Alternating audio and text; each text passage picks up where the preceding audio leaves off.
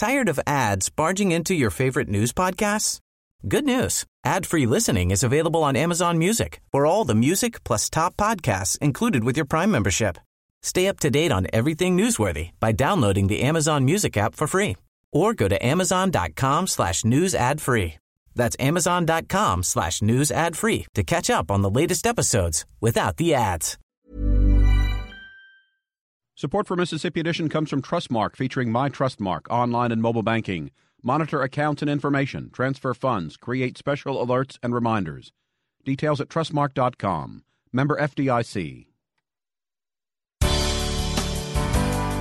Good morning. It's 8:30. I'm Karen Brown, and this is Mississippi Edition on MPB Think Radio.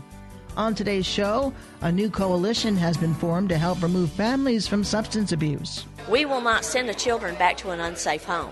So our goal is to get those homes and the mothers fit to be able to take care of these children. But at the same time, we don't send those children back home until we know that they're safe. Then, using retired state employees as contract workers. Later, a visit from the experts of Everyday Tech on Wi-Fi security. And a New Jersey company is reviewing how Mississippi funds public schools. But who is Ed Build? We'll take a look. That's all coming up. This is Mississippi Edition on MPB Think Radio.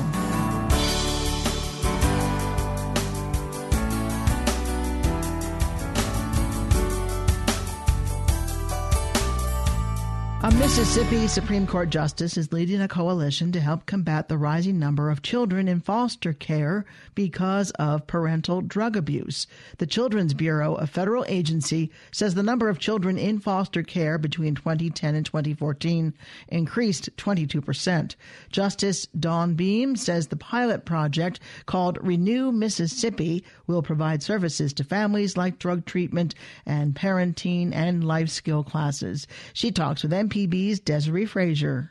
Renew Mississippi is a pilot. It is starting out as a pilot project with the hope of going throughout the state with recognizing the tremendous challenge that our parents are facing with drug addiction and recognizing that there's a direct correlation since 2011 with drug abuse and child abuse. So we're going to pilot this first in Marion and then move to Pearl River come January the 1st, and then on to Hancock County with the hope that we can come up with a plan through working with community leaders, churches, the court, the Department of Mental Health, just a variety of groups, the University of Southern Mississippi, to make a model, a pilot that then we can move throughout the state in helping the court to it and those folks in the county help parents that are addicted to drugs. Those are the three counties that you identified as most hardest hit? Well, there are three counties that have had a tremendous challenge. The reality is, you saw on the slideshow that we had, that we do seem to have a pattern in certain areas. There's a high intensity on the coast. I don't know why, but there's a high intensity of both child abuse and neglect cases, as well as a high intensity of drug overdose.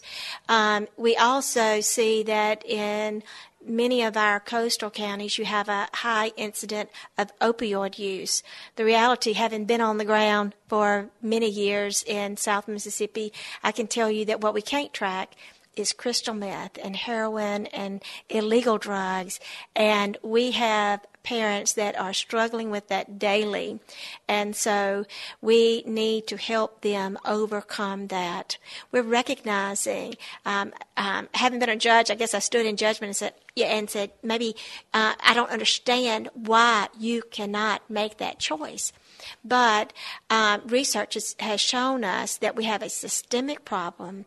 The children that are the mothers today were the children 15 or 20 years ago in our court. And they incurred sexual abuse. They incurred physical abuse or hunger or just any number of things. And so that has a traumatic impact on them. And that trauma is really what's driving oftentimes that drug addiction, is that hurt the way they self-medicate is through drugs. Also, there's many of these folks live in areas that there's a high intensity of drug use. And so just a combination of all that is just unacceptable. And they're not just having a destructive effect on themselves, but it's a ripple effect that is causing extreme damage to our children, whether they be the unborn children where moms are drug addicted, or whether those be children that have been removed for abuse or neglect. How are you going to make this work? With a lot of prayer. The reality is, when I see the need, for many years it just seemed like it was insurmountable. But when I was asked to be a part of this with the First Lady, I just started networking, and it was amazing to see how many services that we have available, but it just takes somebody bringing all those together in order to address the need. And a mom or dad that is struggling with drug addiction oftentimes is not able to make the step from A to B, B to C, C to D. But as our community wraps around those moms and dads, we really can help them take on this challenge head on with the hope of breaking the systemic cycle of drug abuse and child abuse. MPB's Desiree Frazier with State Supreme Court Justice Dawn Beam. First Lady Deborah Bryant is co-chairing the project. She tells Desiree Frazier she's primarily concerned about the number of young mothers in Mississippi with substance abuse problems. I'm the cheerleader. I also pay attention. That's one thing that I do. Just in anything that I get involved in, I pay attention, whether it's the children's advocacy group at Batson or whatever with the parents. I pay attention to what's going on so that I can intervene when necessary and do whatever I can just in my position. What is your concern about what you heard today? You know, my concern is the number of moms on drugs and the statistics that you just saw. That is frightening. And with all the opioid hype that's coming in now and talking about this, if we've already got this problem, I'm afraid we're going to black our whole state out. This is frightening, and we've got to get a handle on it now. I think we start with the moms because they're the ones that affect, the moms are usually the ones that the children take care of the children anyway. You know that, Desiree. So, I think where we're starting with the moms and trying to keep these children in homes. And know this, we will not send the children back to an unsafe home. So our goal is to get those homes and the mothers fit to be able to take care of these children. But at the same time, we don't send those children back home until we know that they're safe. You mentioned that the governor is serious about dealing with the foster care issue that the state is facing. What do you want to see come out of this?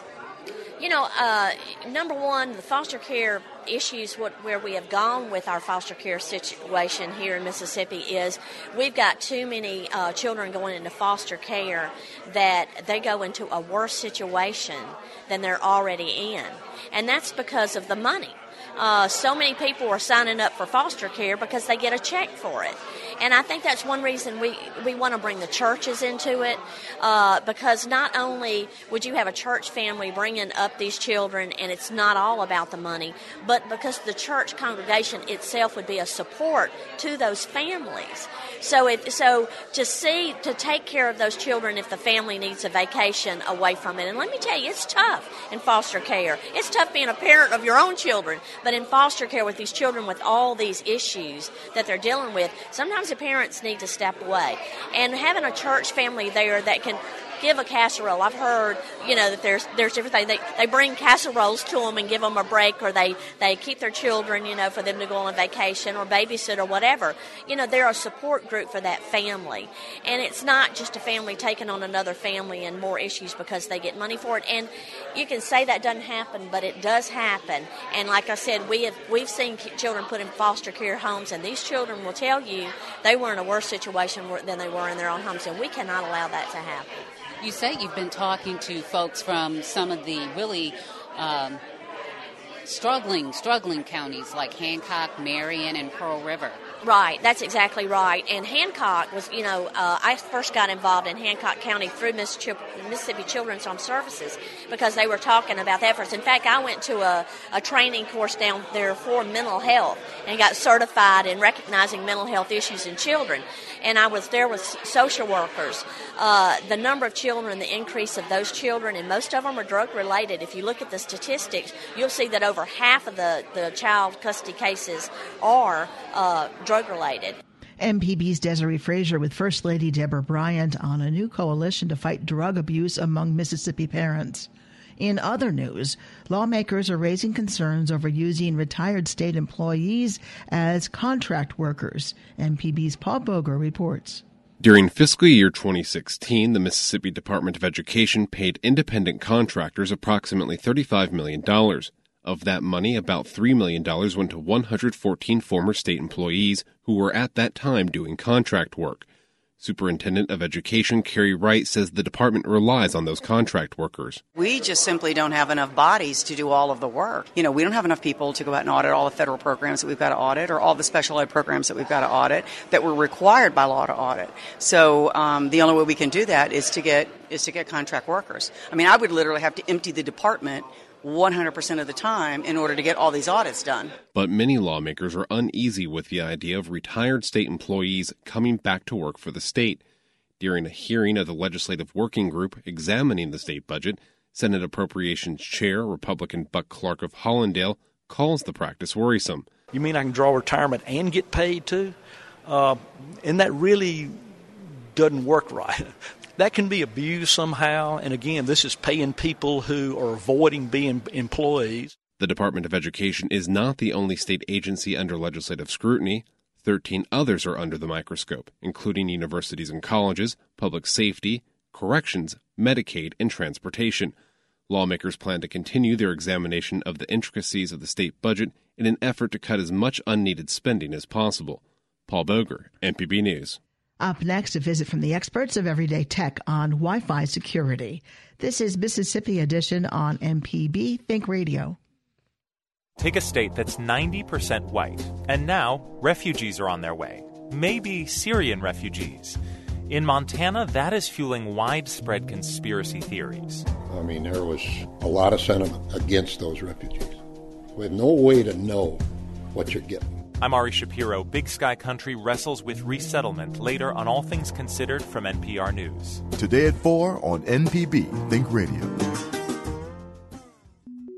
Podcasts of your favorite MPB Think Radio programs are available now. With any podcast app, you can search, subscribe, and never miss a second of MPB Think Radio.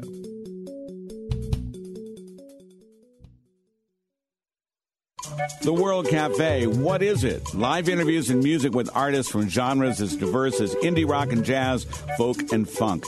New music and new bands on every show, all presented with wit, warmth, and intelligence.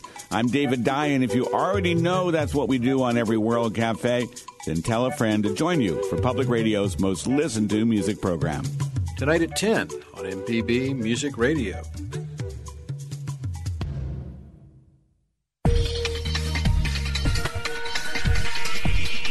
This is Everyday Tech on Mississippi Edition. I'm Sharita Brent, here with Wilkes Cottrell, information technology expert at Nucor Steel in Flowood and IT instructor at Holmes Community College. Today we're going to be talking a little bit about Wi-Fi safety, how to use it, and how to protect yourself while you're using Wi-Fi. Wilkes, good morning. Thanks for being in. Good morning, Sharita. Wi-Fi is just taking over the world, pretty much. So people need to be cautious when they are using Wi-Fi. But first of all, what exactly is Wi-Fi? Wi-Fi, like you said, is definitely taking over the world. It's everywhere. You can connect to Wi-Fi signals from the coffee shop, from the McDonald's, from just about anywhere. And what it really is just the untethering of that wire out of the wall. It's the connecting to those internet services that we've all become more and more familiar with without the entanglement of the wires catching up on you. So it's really just your mobile devices picking these things up. Your TVs now are picking them up. Shoot, they even have refrigerators picking them up. And in most cases, Wi-Fi is always free, right? In general.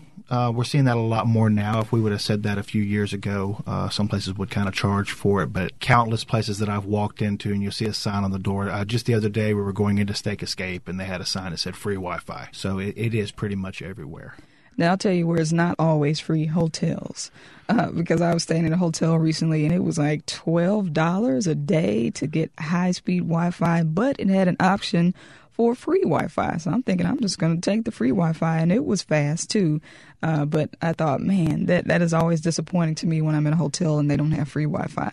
Oh, it is. I see that especially in casinos. I guess they want you on the floor. They don't want you up in your room. It's kind of like, why is the cable so bad up there? I can only get 4 channels. When we talk about Wi-Fi in the home, do you have any thoughts on how to protect that Wi-Fi connection? Because, when you connect to Wi-Fi, everybody's Wi-Fi network pops up. So what can you do to make sure yours is protected and no one else is using your Wi-Fi connection? Well, of course, one of the really big things is to make sure you put a password on there that only you and your family are aware of. It's pretty easy with most of your home routers nowadays to set that. I would recommend avoiding things such as your name, your telephone number. Your neighbors are going to know that kind of thing, but set a password that only you and your family would be aware of. Would be your number one line of defense of keeping other people off. Now, speaking of Wi-Fi safety, you mentioned like Steak Escape and some other places where you drive by and they have free Wi-Fi. What are your thoughts on using public Wi-Fi networks? I've used them. However, if I'm on public Wi-Fi, basically anything away from my house, I'm not going to do anything that has to do with finances. No going online to make a purchase, no checking my bank account. I really don't even like to go into my email or things, that'll be password protected, even like a Facebook or an Instagram when I'm on public Wi-Fi. I use usually public Wi-Fi a lot for, I'm trying to see what are the hours of this restaurant and maybe some directions and some maps. But I guess just me, I'm just naturally a little hesitant to trust when I'm outside of an area that I don't control. Well, we'll talk a little bit more about Wi-Fi on Everyday Tech, the show, and how you can set up your own little personal network to protect yourself. And if you have any questions or comments, you can email them before or during the show to everydaytech@mpbonline.org. For Wilts Cottrell, I'm Sharita Brent. This is Everyday Tech on Mississippi Edition. Thanks for listening.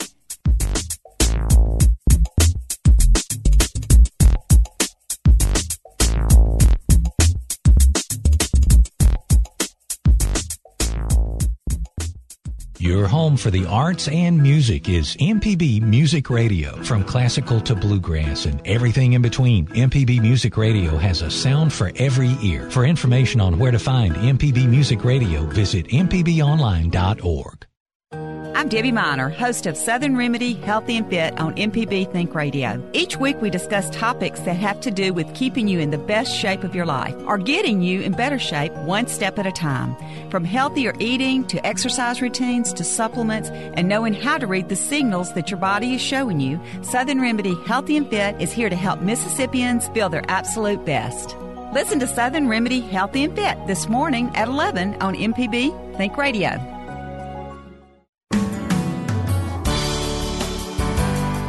This is Mississippi Edition on MPB Think Radio. I'm Karen Brown. A New Jersey-based nonprofit named EdBuild is reviewing the Mississippi Adequate Education Program, the state statute that helps lawmakers determine how much money goes to public schools. But who is EdBuild and what exactly do they do? MPB's Paul Boger spoke with EdBuild CEO Rebecca Siblia. She says the organization will look at a funding formula that takes into account every student. EdBuild is a nonprofit organization focused on bringing common sense and fairness to the way states fund public schools. So what does that mean? What it means is that we've got 3 kind of core problems with state funding kind of across the country. Largely, states fund based on kind of arbitrary laws and regulations that have been on the books for years and never really kind of serve the purposes of students and produce wildly different amounts of money for districts that may be serving a similar student population. The second is that the majority of school funding formulas are completely outdated. Mississippi's MAEP has been on the books since 1997. In Georgia, theirs has been on the books since 1986. The changes in the way that we're delivering education have happened rapidly over the past few decades, but these school funding formulas no longer align with the way that we're delivering education in the classroom. And the third problem is that our reliance on property taxes that are locally governed and locally raised create the incentive in some states to segregate along socioeconomic lines. Those are three problems that are created by the same policy lever, which is school funding, and that's what we're trying to take on. So how did EdBuild become involved with Mississippi's funding formula? We received a call from the Lieutenant Governor and the Speaker of the House, and they wanted to understand a little bit about the kinds of supports that we could provide to the state. We had a pretty lengthy conversation about it. We talked to them about our work in other states, including Connecticut and Georgia, and they asked us to formally engage with the state, so we were pretty excited about that. How much is that engagement going to cost the state of Mississippi? The engagement will cost the state of Mississippi $125,000. Because they said it was $250,000, so and half of it's being paid through a donation or something like that. Yeah, EdBuild is funded for general operating dollars from a multitude of education-specific foundations. Those are on our website. What we told the Lieutenant Governor specifically is that the true value of our engagement in Mississippi will be about $250,000. That's basically what we've budgeted so far for the staff that'll be associated with the work, but half of that will be covered from our general operating dollars. So far, I know you've not dived into MAEP too much, but what are your thoughts on the program? So the first general thought is that it probably is time to revisit it. Definitely, given kind of the last year of the major revamp, which was 1997. So we're encouraged that the state is willing to take on a revisit. One of the other things that we would just note kind of from our national perspective is that there are about 37 states that are funding schools primarily based on the needs of students. Mississippi is not one of those states, and will be encouraging the legislature to think about moving to a student-focused model. And then, the third is just that there are some kind of key areas that Mississippi's current funding formula do not address, specifically English language learners, and kind of a tiered weighting for special education based on the diagnosis of children. Those are kind of our very broad and first glimpse observations, but obviously there's a whole lot of work to do. So I think you're touching on something that was brought up during the announcement of looking at this formula, is that more money, according to lawmakers, that more money needs to go into the classroom. I'm assuming that's what you mean by that student-focused spending. Yeah, so it's oftentimes called a weighted student formula. The approach is basically to completely simplify the way that the state is funding schools by funding them based on the number of students and the demographic of the students that are enrolled. So the weighting part of that formula comes from the notion that there are certain students that are just more expensive to serve. Those are specifically low-income students, English language learners, special education, gifted students, etc. The way that a weighted student formula works is that there's a base cost, and then for each type of special needs for students, there is a weight that's applied to that in order to provide additional resources for those student needs. MPB's Paul Boger with Rebecca Siblia, CEO of EdBuild, the New Jersey company hired to review how Mississippi funds public schools. Coming up after Mississippi Edition, it's Deep South Dining. Now you're talking with Marshall Ramsey and Southern Remedy. And remember, if you want to catch the show outside the broadcast, just search for Mississippi Edition in your favorite podcasting app and listen whenever you like. I'm Karen Brown. Join us again tomorrow morning at 8:30 for the next Mississippi Edition, only on MPB Think Radio.